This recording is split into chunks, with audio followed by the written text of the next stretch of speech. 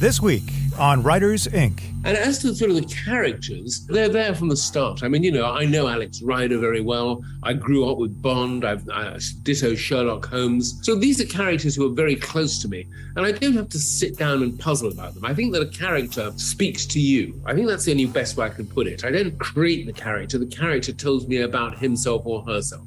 And if that sounds pretentious, because I don't like writers who say, oh, my characters are out of control, I never know what they're going to do. That's not true. I know everything my characters are going to do, but only because I know them so well. J.K. Rowling was nearly homeless when she wrote the first Harry Potter book. Stephen King penned Carrie in a small desk wedged between a washer and dryer.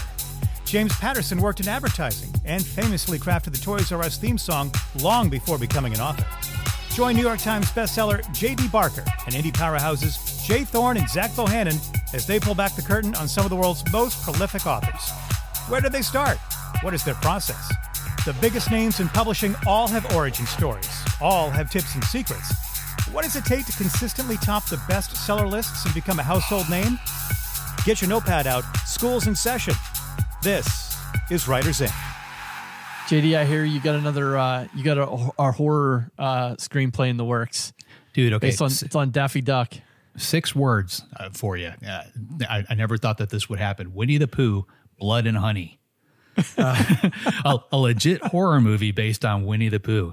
Now I sent you the trailer because like somebody sent this to me and I thought that they were messing with me. I thought it was like an early April Fool's joke or something, but it's for real. So anybody listening, go out there, go on YouTube, Winnie the Pooh, Blood and Honey. The reason I wanted to bring this up though, and how this happened is Winnie the Pooh, the books, they're coming out of copyright. They're going into public domain, or they already have. And these guys just jumped all over it. They literally filmed a horror movie based on Winnie the Pooh, Christopher Robbins, and the entire cast. They filmed it within 10 days, from what I was reading in I think in the UK somewhere. They had to steer clear of certain things. You know, Disney has a particular image for Winnie the Pooh, so they couldn't use like the red vest and that particular look. But if you ever go back and read the original books, they're very different than what Disney did. But there's a lot of stuff like this that's coming out of copyright, over the next 10, 20 years or so, and this just being one of them. So it's it just shows like as an author what you need to do to really try and protect your stuff, because most of us tend to default back to that you fall in the normal copyright law. I think it's 50 years after you die or 150 years after you die. I forget. I know if you're using a pen name, it's 75 years after the publication, and it's different in certain countries. But there's ways around that, and a lot of authors don't realize that. The easiest way, and you obviously need to talk to a professional on this, but a lot of authors now are creating trusts, and they're filing their copyright under the trust.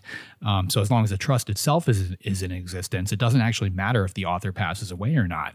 And this is why it's important. Something like Winnie the Pooh generates a ton of money. Tom Clancy, they're running through the same problem right now with Jack Ryan. There were certain clauses in some of the film contracts that allow those film studios to continue the Jack Ryan story, even though Tom Clancy's no longer around to sign off on it.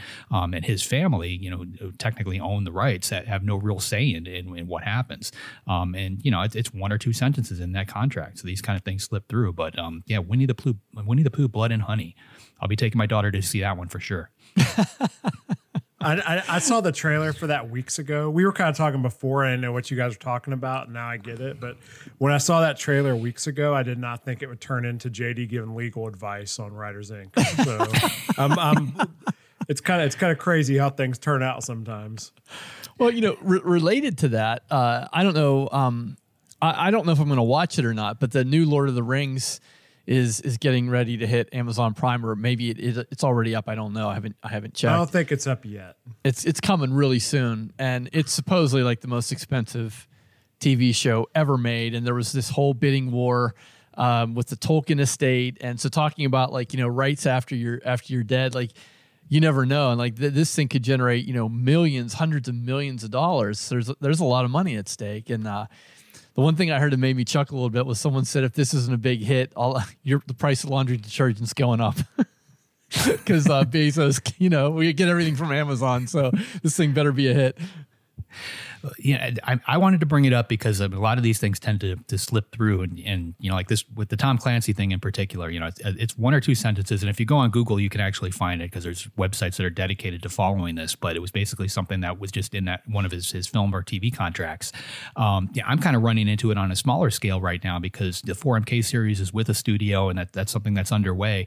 I wanted to use one of the detectives that's in the 4MK series, a guy named Frank Poole. He's an FBI agent. I wanted to do a quick cameo. And have the guy just appear in the book that I'm working on now. And it's literally, half a chapter or something, like he's just kind of in and out. But I just figured for readers, it would be fun to see that. So I ran it by my agent. She quickly looped in the film attorney that I work with. And he said, nope, you can't do that. If you do, then it's considered an author sequel to something, something, something. And because of this clause, then the studio has first rights to it. And, like all this stuff. And, I never thought of it. But that's in my contract. It's signed. So there's nothing I can do. So I had to go and change that character name. But a lot of hands, in certain buckets, even for somebody like it's not even produced yet, but you still have to deal with it. Wow. Those are small things you just don't think about, I guess, until you're in those positions or, get that advice from somebody. So yeah, thanks for bringing that up. That's interesting. So speaking of advice, I went out to my editor and asked her a question. Let me see if you guys know the answer to this. Do you use double punctuation at all in any, like your writing? So like a question, double? Like a question mark with an exclamation mark, like using two different forms of punctuation. I don't think I've ever done that. No, the only time I would ever do that would be if it was like a character sending a text message or something like that. I might do something like that, but otherwise, like just in regular text, no, I don't do that. Yes, I had a character in the story I'm working on now where they yell a question. So I wanted to make sure I got it across that they were actually yelling it without having to put some kind of weird, tag at the end. But I wasn't sure what would come first if you used two punctuation marks, the question mark or the exclamation mark, or to end the sentence with the exclamation mark and then the question mark. And apparently there's a rule for this. So you basically, the first piece of punctuation falls in line with whatever the sentence is, and then the exclamation mark goes on the end to basically emphasize the question itself. So I don't know. I got schooled today because I honestly thought it was the other way around. That's interesting. I never ever thought about that. JD is just a fountain of education today. He just, he's just bringing it all. He's bringing his A game. Well, that's all I've got. So honestly, if I came across that in a book, I'd put that book down. I'd be like, it looks too awkward. They should have used a dialogue tag. Well, there's different ways to do that sort of thing. Like a lot of authors will just put like that sentence in caps. The whole thing with the question mark at the end. There's different ways. Looks stupid too. Yeah. Well, how would you do it, Zach? You've got a character yelling a question. How would you do it? I would use a dialogue tag in that instance. I would do a question mark, and then I would say like, she yelled or she shouted or something like that. Like that's what I would personally do. Okay. But that's just you'd put my book down in there. He should have used double punctuation or put it in bold. What's this dialogue tag doing here? I'm not reading what's this this idiot doing? You don't use those. Amateurish dialogue tags. Who uses those? So I actually, when I go back through on my final pass, I try to take out almost every dialogue tag. Like I've got no problem putting them in on a first draft. Thing too. Yeah, well, it's a many author thing, and I actually, there's a book. I think I talked about this before. It's called The Narrator, and it's basically misery but with narrators. So somebody kidnaps a narrator and forces him to narrate an audiobook, and the book itself is narrated by Scott Brick, who's obviously one of the best out there. And one of the things that they touch on in there is, as he's reading, and I'm pretty sure this is Scott Brick, feeding the author this information because they're friends. He actually, when he narrates, he cuts out the dialogue tags. Which is something I never really thought of before. But if you listen to an audiobook, it's pretty rare that you actually hear somebody, he said, she said, a lot of those dialogue tags tend to disappear. So that's really the narrator taking them out. So I try to do that with my own writing. I try to either, see if the sentence can exist without it, just draw a line through it and see if it still works. And a lot of times it does, as long as you can tell who's saying it. And if it doesn't, if you've got multiple people in the room and you need to point out that it's a particular character, just try to replace that with some, form of action or something, a little bit more definitive than just a little dialogue tag. Just to be clear, I'm very scarce with dialogue tags in my writing. But like you said, I think if you had to use double punctuation, that would be an instance where I would use one. Personally, that's just me. Not to call but you I'm out, very but scarce with it too. That totally makes sense. I've got a copy of Deep South right here, where I took a highlighter and just. I don't went know what through Deep South is. I wrote a book called Dead South. Dead Is that what South. you're talking about? Yeah. You All right. know? Well, I'll leave you alone. You just dissed me without even knowing it. I tried. It's okay. Also, I think I'm figuring out really quick what your book of the year is, and I'm going to tell all the audiences. I'm going to tell the audience that every time JD mentions the narrator, they need to take a shot, because I think this is like the third episode in a row you've mentioned that book.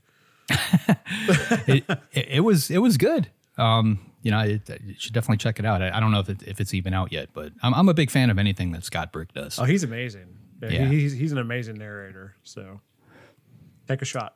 So, Zach, what are you working on these days? Nothing. All right, I'm working JD, on the what are next you working Deep on? South book. I'm working on Deep South. No, that's pretty much it. I have really no big news update. I did.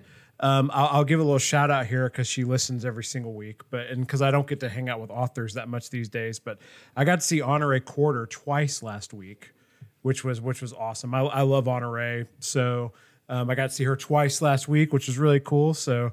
And like I said, she listens every week, so big shout out to her.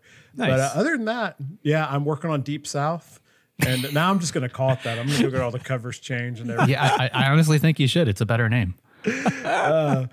Dead South. It's a zombie book. It's actually a way better name. So keywords, baby. But anyways, no, that's pretty much it. So what about you guys, JD? I'm just writing one-liners, trying to make fun of you. That's I spent my entire week just trying to come up with stuff to ad lib on the show. Watching trailers for crappy Winnie the Pooh movies in your theater. Yeah, pretty much. I circled back and I started watching Mr. Mercedes because I haven't seen that yet, and I'm pretty much run out of stuff to watch on Netflix and everything. So I think I'm about 4 episodes into that, and it's pretty good. My wife and I are finally wrapping up Ozark. We've got like 10 minutes left in the final episode, which is a phenomenal show. I'm going to really miss that one. You stopped with 10 minutes left? She's got an alarm, so she gets up at 5 every morning to write and exercise and stuff like that. So like she cuts out of the theater at the exact same time every night, regardless of where we are in a show. That's why we're still watching Ozark when it's been done for however number of months at this point. As soon as that alarm goes off, do you have like people in the little vest and hats come out and start sweeping? Turning the lights up. Turn the lights on. Turn the overhead lights on. I may have to try that. It's gonna be your daughter soon. She's gonna have to wear that costume. She's too busy going to school. So she's loving the kindergarten thing. Like I was gonna say, how's that going? Yeah, she doesn't even want to come home. They have a recess that like class ends technically at 2:45, and then they go out and have recess, and then you can kind of pick them up, and we just walk over there and get her. I think my wife got home at almost 6 o'clock the first day. Like she didn't want to leave the playground. Yesterday was like 5 something, and yesterday she came home with like 2 of her friends from kindergarten, and she's like, "Mama, we're having a sleepover." Like we didn't even know where their parents were, because we're right there by the school. So like they just walked over here. So my wife had to track down the parents that have these kids picked up, and then we had to explain to our 4-year-old, well, you can't have a sleepover, you're 4, and you can't have a sleepover because it's a school night, and all of that turned into a lot of tears from all 3 4-year-olds, and yeah, that was fun. But she's loving school, and I'm thrilled about that. And meanwhile, the parents are like, "Where are our kids at?" "Oh, I think they went to the crime author's house over there." Yeah, I think that's where they're at. the scary guy with the cemetery in the backyard. They're in the theater watching Hellraiser. Oh man, we better start this show. I have to start bringing popcorn, man. This is you guys are pretty entertaining. I just sit back and let you go at each other. Yeah, I'm good, man. I'm good. I'm doing well. I been working on a few things, not publicly talking about, but making some progress. And the kids are back in school and back in the routine. And my wife had an event, so she's not in the place today, which is kind of nice. And she never listens to the show, so I don't have to worry about saying that. I was gonna say like an event, like she's going to an event. She had a cardiac event. Like what does that even mean?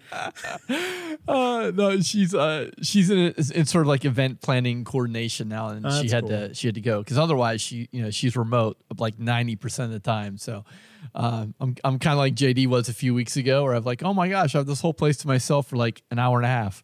So yeah, I'm kind of enjoying that.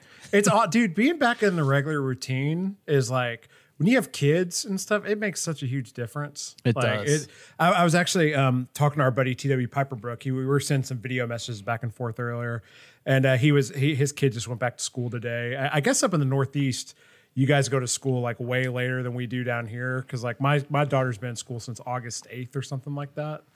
But he was out on a plot walk, his first one in months, and he was so excited to like just be back in his regular routine. So it's awesome when we have our routines back. No doubt. I will totally agree with that. Well, what do you say we take care of some business and then we'll get to our guests for the week? I want to give a nice shout out to our wonderful sponsors over there at Kobo Writing Life who empower you, the author, to take your self-publishing career into your own hands. You know, with Kobo, you set your price, you keep all your rights, and there's never any exclusivity agreement. So if you're interested, use the link in the show notes or head on over to kobowritinglife.com. JD, who's up this week? All right, this one's going to be fun. We've got Anthony Horowitz. He's here to talk about his latest thriller. It's called With a Mind to Kill, which is set in the James Bond universe. So if you're curious to find out what it takes to write in a franchise like that, you definitely want to take notes on this one. Here he is, Anthony Horowitz. Now, I understand that you received a human skull for your 13th birthday, but is it true that that was a gift from your mother? It was actually, I think, Christmas rather than my birthday. I can't remember which of the two it was, but it is absolutely true. Yes, my mother had bought it for me. I don't know what is more peculiar, the fact that I asked for it or the fact that she went out and got it. But I still have it to this day. It's just upstairs, in fact. No, I didn't realize that she got you something that you asked for. So this was on your list of things you wanted.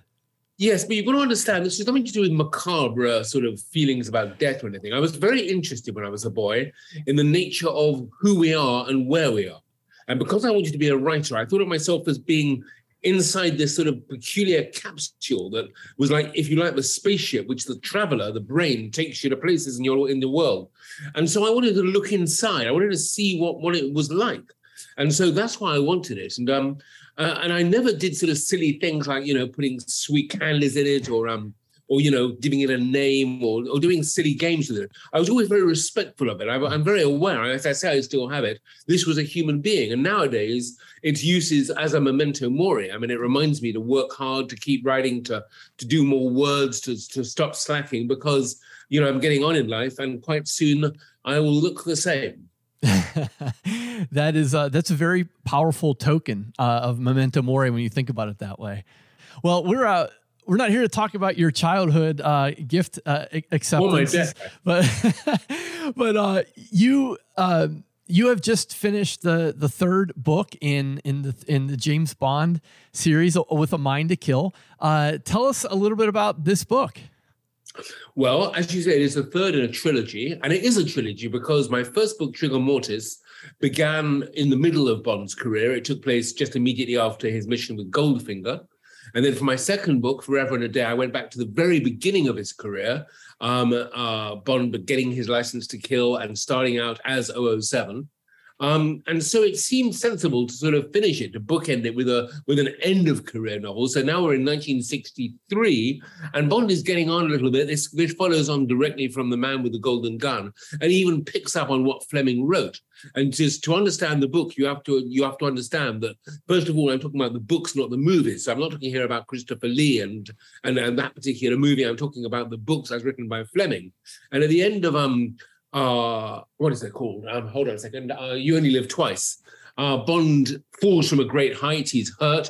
He has amnesia. He takes up as a Japanese fisherman for a time, and then he tries to get home and wanders into Russia, where he is arrested by the KGB, who brainwash him and get him to kill M. And the next book, which is The Man with the Golden Gun, begins with this attempt by James Bond to kill, the man he most admires in the world, M. And it goes wrong. But in my book, I imagine that they pretend that it has gone right. And he is then sent back to Russia to pretend to be brainwashed in order to discover a conspiracy that is going to change the balance of power in the entire world. So that is the book in a nutshell. You don't need to have read the original Ian Fleming books to enjoy it, of course, but that is where it sort of is situated in sort of the context. I have to just add, if I may, that I'm different to other modern Bond writers, continuation novel writers, because I've always set the books very much in the world of Ian Fleming, which is to say between 1953, 54, through to 1963. William Boyd, for example, set his book in a much more, when Jeffrey Deaver, it was present day. Yeah, and I will say you've masterfully captured Fleming's voice, and I feel as though these novels really pay homage to that franchise. And I do think you were in a unique situation in that you didn't necessarily continue beyond the original work, the original canon. You're sort of in the middle of it. So what sort of challenges or advantages did you face in writing these books in the 50s and set in the 50s and 60s? Well, the main challenge was getting it right. I mean, you've got to do two things when you're writing James Bond. You've not only got to work out what somebody might have been drinking, wearing, driving, or whatever in 1963.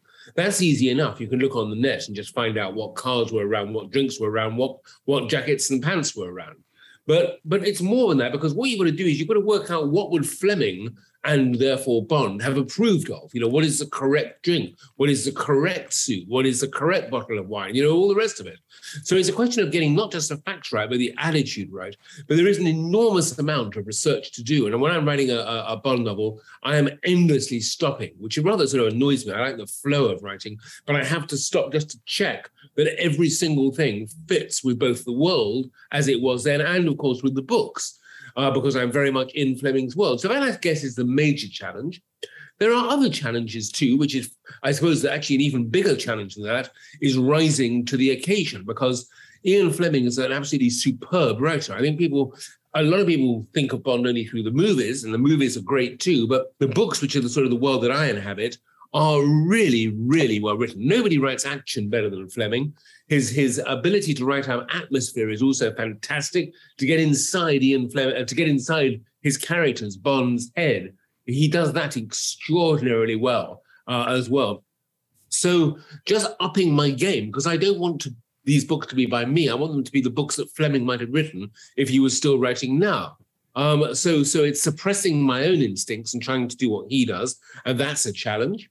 And then I guess you will always end up with the fact that the attitudes in the 1950s and 60s when Fleming was writing have changed a great deal. And there are modern sensitivities to consider, particularly with relation to women and to the role of women, to xenophobia, racism, and all that sort of stuff. I would defend Fleming. I don't find him an offensive writer in any way, but some of the characters and the tropes that he wrote about, which were very normal back then, now feel a little bit dated and possibly contentious. So that's another challenge. But, you know, talking about challenges just reminds me that when I write the books, they are a giant pleasure. I'm not sitting there going, oh, my God, what's going to happen next? I'm having a wonderful time. I love writing them. The Guardian said that your Bond novels purr along with the sleek assurance of an Aston Martin, which I thought was a great way of complimenting you on pace. Are there specific things you do in the process to keep the story moving along at a good pace? Well, I think that if you look at my work over the last 40 years, I mean, that's what I've always done. I mean, I'm interested in pace in a book being a page turner and keeping the audience gripped. You know, I'm a TV writer as well, and it's the same thing. A television audience is very, very easily bored, and it's all too easy to reach for the remote and turn the television off and go to bed. And so I'm always saying, don't do that. Look what I've got up here. I've got another murder. I've got another clue. I've got a development, something that'll surprise you. So to me, the act of writing is one of retention. It's holding the audience and keeping them going. And that's true of my Bond novels, but it's true of all the work I do, I think. Are there any particular strategies that you employ, whether it's in the Bond work or your own work, to do that? I'm not very good at sort of analyzing my own writing or anybody else's. I don't have any rules. I don't have a particular way of writing, and I haven't had any influences. I've never done a writing course. I think the single word answer I'd give you is immersion. When I write a Bond novel, I'm in that world. I am standing shoulder to shoulder with Bond. I am, I'm seeing what he is seeing. I'm smelling what he's smelling. I taste that martini. I'm in the book, and I can write for 10, 12 hours at a trot and not even notice that the world is here because it's total immersion. And that, I guess, is the answer to your question. It's as simple as that. There are other things. When you're doing a pastiche of somebody, trying to emulate their writing style, you analyze what it is that makes their work work. And so there are tricks that I play, types of language that I use, staccato sentences when the action is getting faster, that sort of extraordinary acid-D, I don't know if you know that word, but it's in the Fleming novels, that sense of detachment. Sometimes you're right with the character, seeing what he's seeing, but in a more melancholy moment, he's standing in the corner of the screen and you're just looking at the landscape and he's slightly lost. So there are sort of techniques and tricks in it. But as I say, the main thrust for me is one of just keeping the reader really hooked by being hooked myself. Yes. That makes perfect sense. In your sense of immersion, does that mean that particular project is the only thing you're working on at that moment? Not necessarily, but it will be day to day. I tend not to do 2 projects in one day. And at the moment, I'm writing 3 different things, which is sort of quite nightmarish, actually. I'm doing a TV series for Sony. I'm doing the next novel in my commitments to writing books. And I'm also plotting a novel, which I have to start next year. So that's 3 projects at once. But today, I've only done one of them. I try not to jump from one to the other because it's too... It interferes with my creative thoughts and process. Yes. There seems to be a spectrum of for authors of people who plot or plan a lot of the story versus people who just kind of show up and discover it along the way. Where would you fall on that spectrum? I'm somewhere between the two. I like to keep myself surprised, but all the time I'm making notes. I mean, like this is a sheet of paper with sort of just notes of a book I'm writing at the moment. You can see, but I've already. This is half the book on one sheet of paper. And I'm always doing that too. I take copious notes. I spend a lot of time structuring.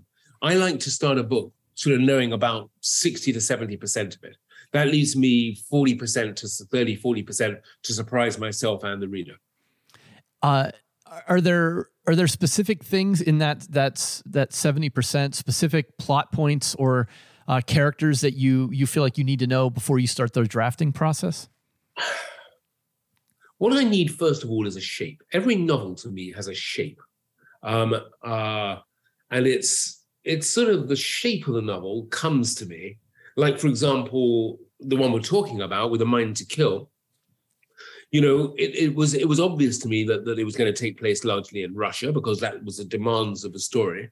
And then I realized it was going to be a 3-part novel, that it was going to be London, Moscow, and then Berlin, East Berlin. And that then led me to sort of 3 separate interludes. And Fleming, of course, liked a 3-part structure. My favorite is Goldfinger, Coincidence, Happenstance, American Enemy Action, which is just great. It makes me smile. So I was happy with that shape of it. My novel, Moriarty, if you've ever read it, I always saw as a Mobius strip. I can't quite explain why that would be the case, but that was how it was, a novel that turned in on itself and did something impossible.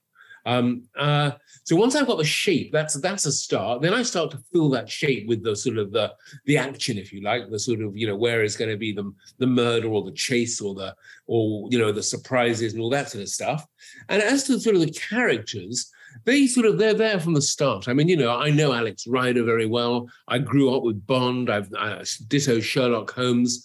Hawthorne, I'd written about him for many, many years before I started writing books about him. So these are characters who are very close to me, and I don't have to sit down and puzzle about them. I think that a character speaks to you. I think that's the only best way I can put it. I don't create the character. The character tells me about himself or herself. And if that sounds pretentious, because I don't like writers who say, oh, my characters are out of control, I never know what they're going to do. That's not true. I know everything my characters are going to do, but only because I know them so well. Oh, yes. That's, I can definitely relate to that. Mechanically, do you have a particular time or place when you write? No, I write all the time, anywhere, everywhere, planes, trains, cafes, cemeteries, on the beach, park benches, on this table where I'm sitting now. I've been writing here for about 10 hours today. London, the countryside, abroad, anywhere. Never a day goes by when I don't write. Ah, lovely. Is there a particular program or tool or anything that you like to use to organize it all? Not really. I try to avoid routine. I try not to. I don't do word counts. I don't start at 8 o'clock and do so many words by lunchtime. Again, going back to that idea of immersion. I'm a writer. You see, I think that some writers make the mistake, if I may say so. Every writer is different, and I don't have a, I don't know anything more than anybody else. In fact, my favorite saying is William Goldman's famous sentence: "Nobody knows anything." So everybody to their own thing. But I think that for me, you can think of yourself, I'm an author, and here's my book, and how am I going to create that book? How am I going to plot it? How am I going to structure it? And to me, that doesn't work for me, because I don't like to be outside the book. I don't think of the book as an object that's over there, and I've got to somehow create it. I am the book. I'm in the book. The book is me. Christopher Isherwood wrote a wonderful sentence at the beginning of Goodbye to Berlin, which is, I am a camera. And I love that sense that what I do is that I take the first page of my novel and I don't think about the structure of the words. I think, what am I looking at? What am I seeing? Where am I? Where's the camera? In the opening of With a Mind to Kill, I can't actually even know how, in that the camera is high up above a cemetery. And it's closing in on these two characters who are arriving for the cemetery and who are going to have a conversation. And then you're going to cut to the hearse coming down from the hospital. So it's all visual. It's all very much, as I say, I write TV and film. And so I have a very visual sort of mind. Yeah, I'm glad you brought that up, because you've had a lot of experience in TV and film as well. Are there things that you do differently for your novels versus your television or screenplays? Well, of course. I mean, apart from anything else, there are things I can do in my novels I can't afford to do in television and film, because, it's all very much budget driven. But, there are massive differences in writing a screenplay and writing a book. But I'm still more drawn to what makes them similar, and that is that sense of pace, excitement, immersion, of not letting you go, of surprise, of a ticking clock, of tricks, of magic, if you like. I love magic. There's a lot of magic in my books. Again, I mentioned Moriarty, which I think is one of my favorite books by myself, because it's such a sort of a twisty, and the surprise at the end of the book is so shocking. And that was all inspired by a magic trick, a card trick, that I learned when I was a kid, and I adapted it for a book. So I forget what your question was now, but that I think is the answer. Yes. Well, so a related question to the screenplay and the TV writing. Generally speaking, that's more of a collaborative effort, maybe a team of writers. Do you work alone in those instances, or do you have others you work with? I'm not good at collaborating. I'm too single-minded. I'm too sort of confident. I'm too sure of myself. Perhaps these aren't good things to be, but I've been writing for a very long time. I know what I want, and I'm not good at sharing that with somebody else. But I have collaborated. The Alex Rider series, which is on television at the moment, on TV, on Amazon, was written by Guy Burt, and I collaborated with him to a certain extent on developing the scripts. They're all entirely his own work in terms of the writing, but nonetheless, we worked together. It was a lovely collaboration. He's a brilliant writer and brought things to the table that I didn't have, including a wonderful understanding of how teenagers think and talk to each other, relate and live. So the success of that show is much more down to him than to me. But I've just done another show another thing where I was working with another writer on a book. It was a disaster, because it was just a conflict of wills, a conflict of who shouts loudest. And I don't like that. I'm not an unpleasant person, or at least I try not to be. I try to be nice. I think it's important. I think the world that we know at the moment is full of anger and violence and hostility. And I try to fight against that, to say that actually we're all in this together. Let's be nice to each other, which I may kind of a bit simplistic, but that is sort of how I live my life. So I don't want to fight with people over collaborations. In terms of TV, I'm married to my producer.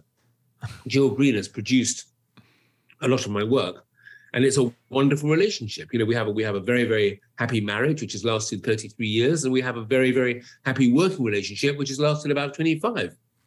And we fight sometimes, and we tussle over sort of ideas. She's always right, incidentally, but that's a collaboration I enjoy very much. Yes, she's probably always right. Yeah, I know that you've been vocal a bit about sort of a modern crisis in literature. and the access to it for people. Can you talk a little bit about that? Well, you mean, I'm not quite sure what you mean. So I was reading some things that you wrote about the ability for people of all socioeconomic groups having access to literature.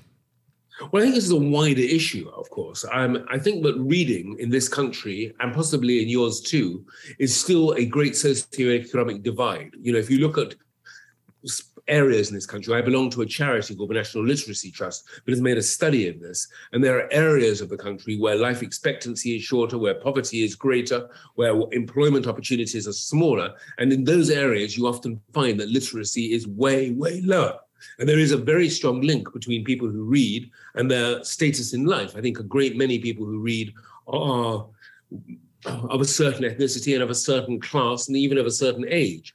And I've always thought the rate of reading and writing should be accessible to all, that if you don't have books in your life, and I'm looking at you with all the books on the shelves behind you, and I think to myself that 1 in 10 houses in London have no books in them. That's a shocking statistic. But there are children growing up in 1 in 10 houses who don't own books. I mean, and I think to myself, how can you have a life which isn't informed by reading? And I think the way I look at the world and the way that social media has to a certain extent taken over our way of thinking, so that what you now have is a very binary way of looking at the world. Something is right or it's wrong, it's black or it's white, it's good or it's bad, and there's no in between. You try being ironic or being sarcastic or being humorous even on Twitter, you know, it will get you absolutely nowhere. Whereas fiction does the exact opposite. Fiction is many shades of gray. Fiction is about understanding that somebody who is foul and unpleasant and a monster was once a child and was once a good person and has either chosen to be bad or had it inflicted upon them. And if you don't understand that, if you don't empathize even with the worst people on this planet in some way, you will never understand them and you'll never beat them. And that is, of course, what fiction brings to us, which is why I have championed the idea that fiction should be accessible to all. And unfortunately, in the 21st century, we are finding more and more in this country, with the closure of libraries, with less time given in schools to reading, with newspapers taking increasingly less interest in the books that are published every week, and many other sort of things, that writing and literature and fiction is somewhat taking a bit of a battering at the moment. I am an associate professor at a university in the southwest of London, where the entire English literature department has just been more or less shut down. And everybody's having to fight for their jobs against each other because literature and the humanities are considered to not be paying for themselves. But, you know, you grow up to be a namby-pamby author. How's that going to help you? Well, I'm an industry that's brought a great deal of money and employment into this country, and I'm living proof that is not the case. That success in writing is an enormous industry. So anyway, sorry, you'll forgive that little splurge. It was your fault for asking it, but I hope that sort of answers what you were getting at. Yeah, absolutely. Thank you for that. I often get caught in my own thoughts, and I because I agree with you, and I wonder, is this cyclical, or are we heading down a path that we haven't been on before when it comes to the lack of reading resources? I don't know is the answer to that. I suspect that it is just a continuation of a process that has been going on for a long time and will continue to go on for a long time, because at the end of the day, you know, especially during COVID, book sales did rise. I think my concern is always that the people who read are belonging to one demographic. But for some reason, it doesn't break out. For example, I go to literary festivals in very leafy suburbs, in attractive parts of the town, and I talk to more or less the same audience in every one of them. Now, I'm not describing that. These are wonderful occasions. I love going to them. I love meeting the people who want to come and talk about books. But it does bother me that they are in places like Oxford and Cambridge and Bath and Edinburgh and cities that are sort of refined and genteel. And that to me is troubling, only because I have gained so much pleasure from books and from literacy, but I want to share it with everyone. Yeah. Well, you and I share one favorite book. I wanted to ask you about this. Bill Bryson's The History of Almost Everything. Definitely one of my favorite books. When did you come to that book, and what do you like about it? Well, I had a sort of a spate of reading Bill Bryson. I mean, he wrote some wonderful travel books as well. And that very dry humor, he's an all-round good guy. His campaigning against litter is something I very, very strongly support. The fact that he has chosen to live in my country and seems to like it here, despite all our manifest failings, is also admirable. But that book, which is a sort of a standalone, I think is in many ways his best book, it's just sort of it's such a wonderful introduction to so many different things. I mean, it is just a sort of a light-hearted, entertaining, jokey introduction to what it says, everything, but written with enormous intelligence and research and clarity. It's actually been some years since I read it, and it is sort of in my mind to read it again. Mm-hmm. I'm between houses at the moment, so all my books are in the store. But when I pull it out and put it back on the shelf, it's something that I very much want to read a second time. Yes. I found Bill through Walk in the Woods, and his style and voice just hooked me from the beginning. And I can remember when the history of almost everything came out. That was a no-brainer getting that book and reading it. So, well, I have a very nice first edition of it, which if I ever get to meet him, I'll ask him to sign. Yes, that would be wonderful. Wonderful. Well, Anthony, I thought a great way for maybe us to wrap up the conversation would be for me to ask you what you are excited about. You've been in this business, in this industry for a long time. What's coming that's really exciting for you? Well, first of all, everything excites me. I'm a person who's very easily excited. And I think that my love of writing, I still remember getting my first book in the post for about I don't know, when I was 22 or something, and that excitement of actually holding a book for the first time. No, it's not here. I was going to actually pick one up and show it to you. Because I'm going to say the same thing is true today. My latest book arrived about an hour ago, and a great crate of books turned up here, and I can't stop turning it over my hands and feeling it and looking at it. So books still excite me. I think the Hawthorne series, which is the book of, a detective series, which I think run to about 11 or 12 volumes, before I finish. I have the next one in my head, and I'm quite excited to write that. And, I'll tell you something, actually. For me, the next book is what always excites me. The next Alex Rider. I've got a great idea for that now. The next Hawthorne. It's going to be something that no one has ever done before. Effectively, an argument between Hawthorne and myself as the book is being written. So the main character is arguing with the writer from beginning to end. I'm not sure that anyone has ever done that. They might have, but I haven't done it, so I'm excited by it. And, the next interview, the next, talking to you, I look forward to this. And incidentally, it's been a really, really great conversation and a great chat. So thank you for being so enthusiastic and so well prepared and everything. But I'm getting older and my time is dwindling, and I'm fighting that by just being excited about it. All right.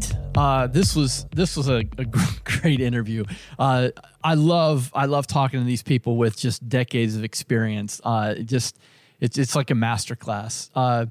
Start with you, JD. I know that you're a big fan of the James Bond universe. What'd you think?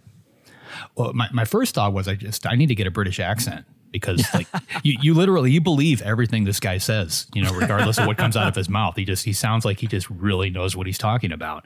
I love the original novels. I read all the Ian Fleming books when I was a kid, read them in order.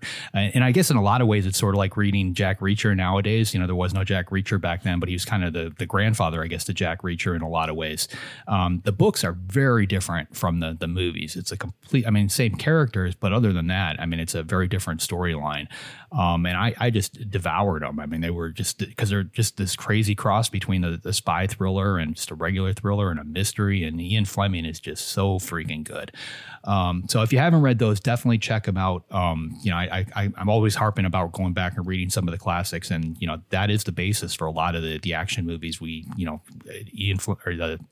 Jack Reacher books, Jason Bourne, all of that kind of stuff is based on Ian Fleming and what he did with James Bond. The biggest takeaways from me, I think, is one of the things that he touched on is just writing in a different decade. It's a very tricky thing to do, and it's not as simple as a lot of people think. You can't just go on Google and figure out what people were wearing, what they were driving, what they were eating, and kind of go with that. He's taking it to another level. He's using the language that they used back then. Like if you read one of these books, it reads very much like an Ian Fleming book. He's using the same language that Fleming would have used. So I think that's important. I think it's trying to mimic the tone and everything. But at the same time, you got to walk a tightrope. These books were set, Ian Fleming, it's 50s, 60s, there was racism. There was, a lot of things going on that are very different today. So as an author, do you stay true to that? Do you write, as if you're in that decade? Do you try to sugarcoat it a little bit? that's, there's different camps on that for sure.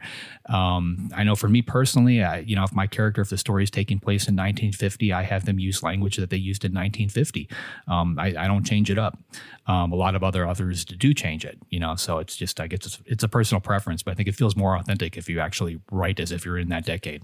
Yeah, that's kind of where I'm at. Like I would definitely lean on the side of authenticity. I mean, you have to, when you're reading things like that, you have to understand it comes from that timetable, so it's like, it's just the way things were back then, so I think along what you're talking about too, I think it's really interesting. And admittedly, I've never read any of the Bond books. Like I've seen several of the movies. And one thing I was thinking about as the interview was going was, like, if you have, and I guess I can ask you, JD, because you've read a lot of these books, like, as far as like you have these people writing Bond in like different time periods and stuff now, what does that do to continuity? Like if he's writing books about Bond in the 50s and 60s and then people are writing later, like, I don't know, like, does it, does that do anything with the continuity of the character or anything like that? Or to, like, leave more to keep track of or what? Like, I don't know. Do you understand what I'm asking? Yeah. And it is different. So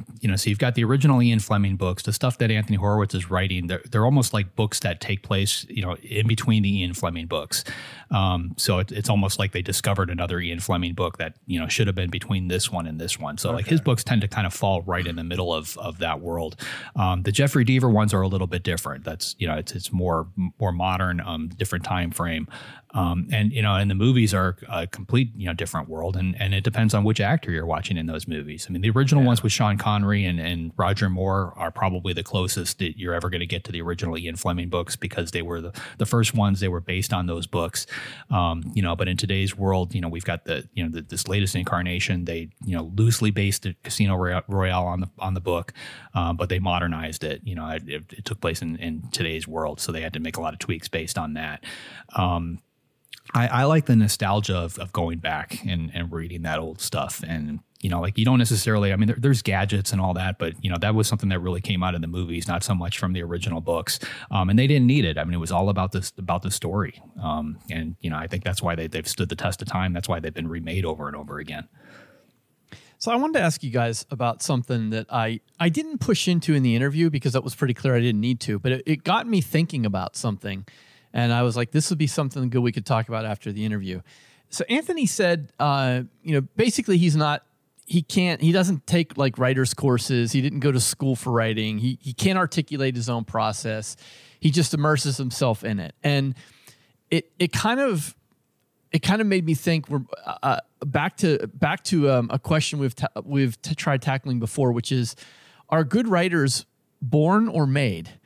Because if this guy just kind of, he didn't have any sort of formal training as a storyteller, and yet he's this prolific and successful. Like, what does that mean as far as talent versus skill versus, I don't know. I just kind of an open-ended comment / question. I think the real takeaway is you don't have to step into a classroom to learn something.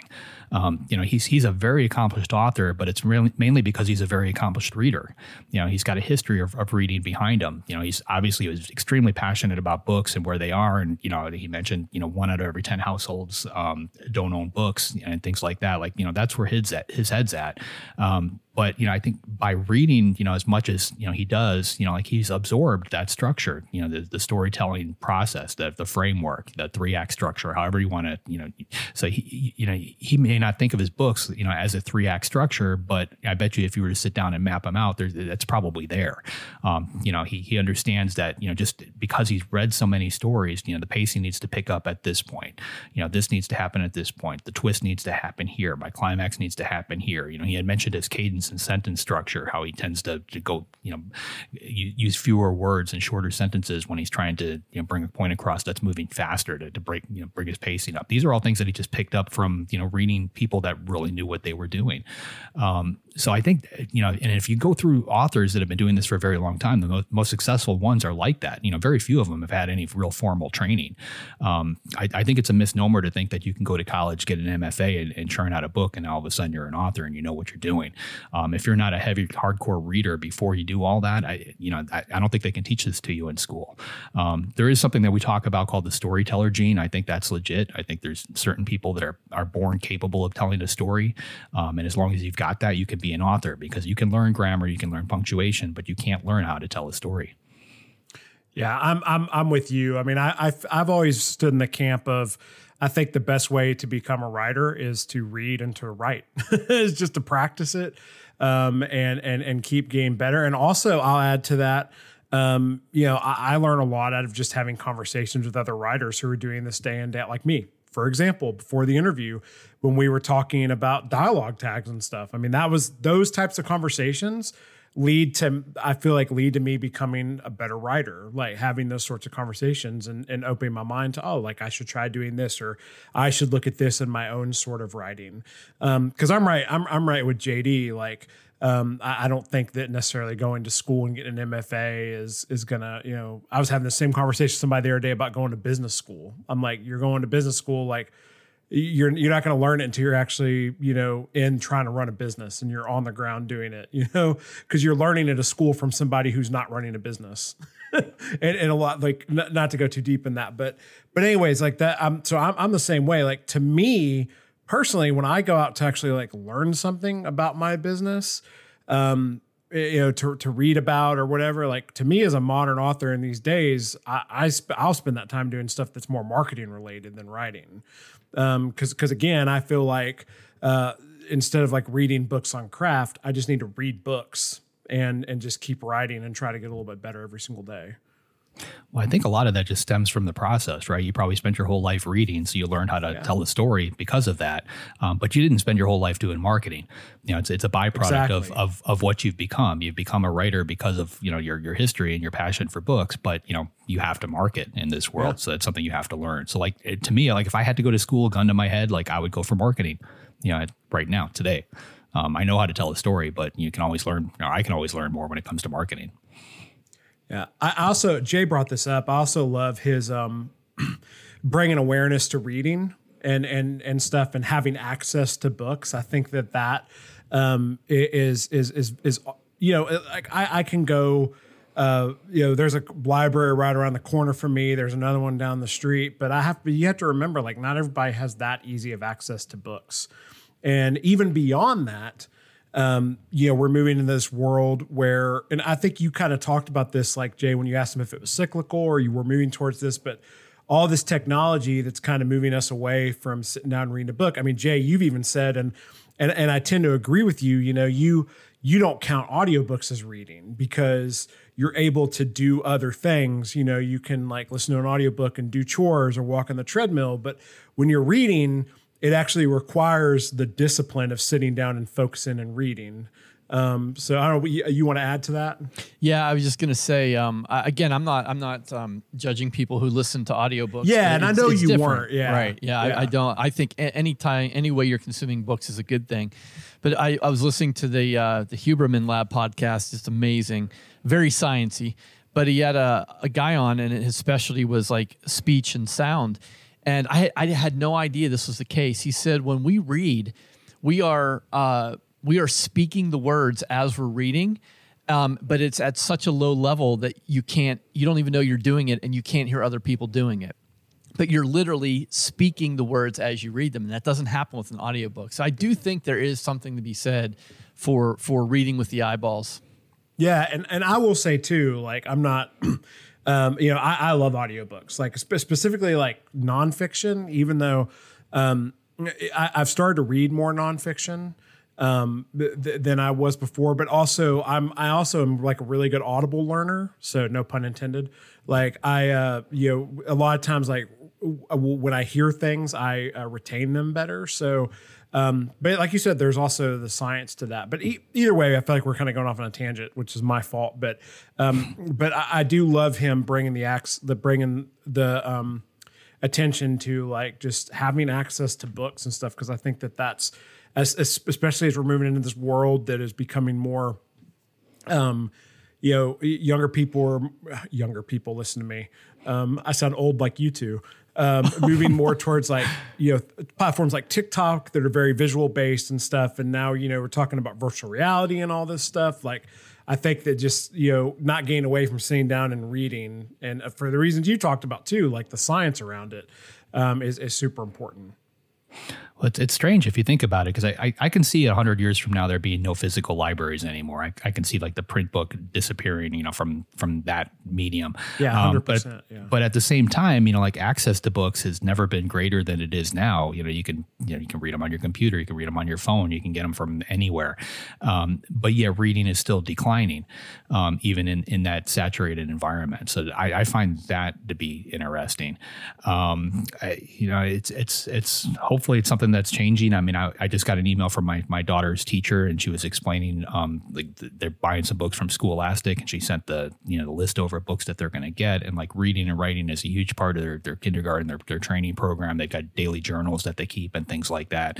To me, like that is extremely encouraging, and I don't know if that's something that's been going on for decades, and every kindergarten group does it, but to know that my daughter is going through that, I find that encouraging.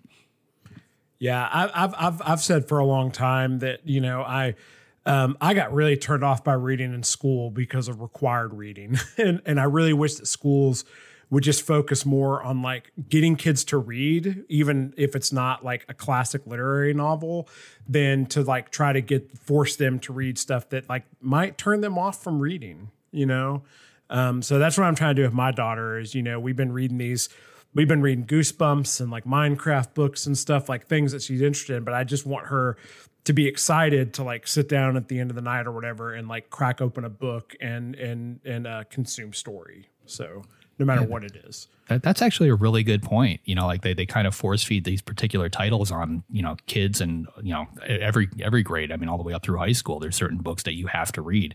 But yeah, I wonder what would happen if they actually just let kids read what they're actually interested in instead of forcing them to read something else. That might change the entire dynamic. Maybe that's the problem. Who knows?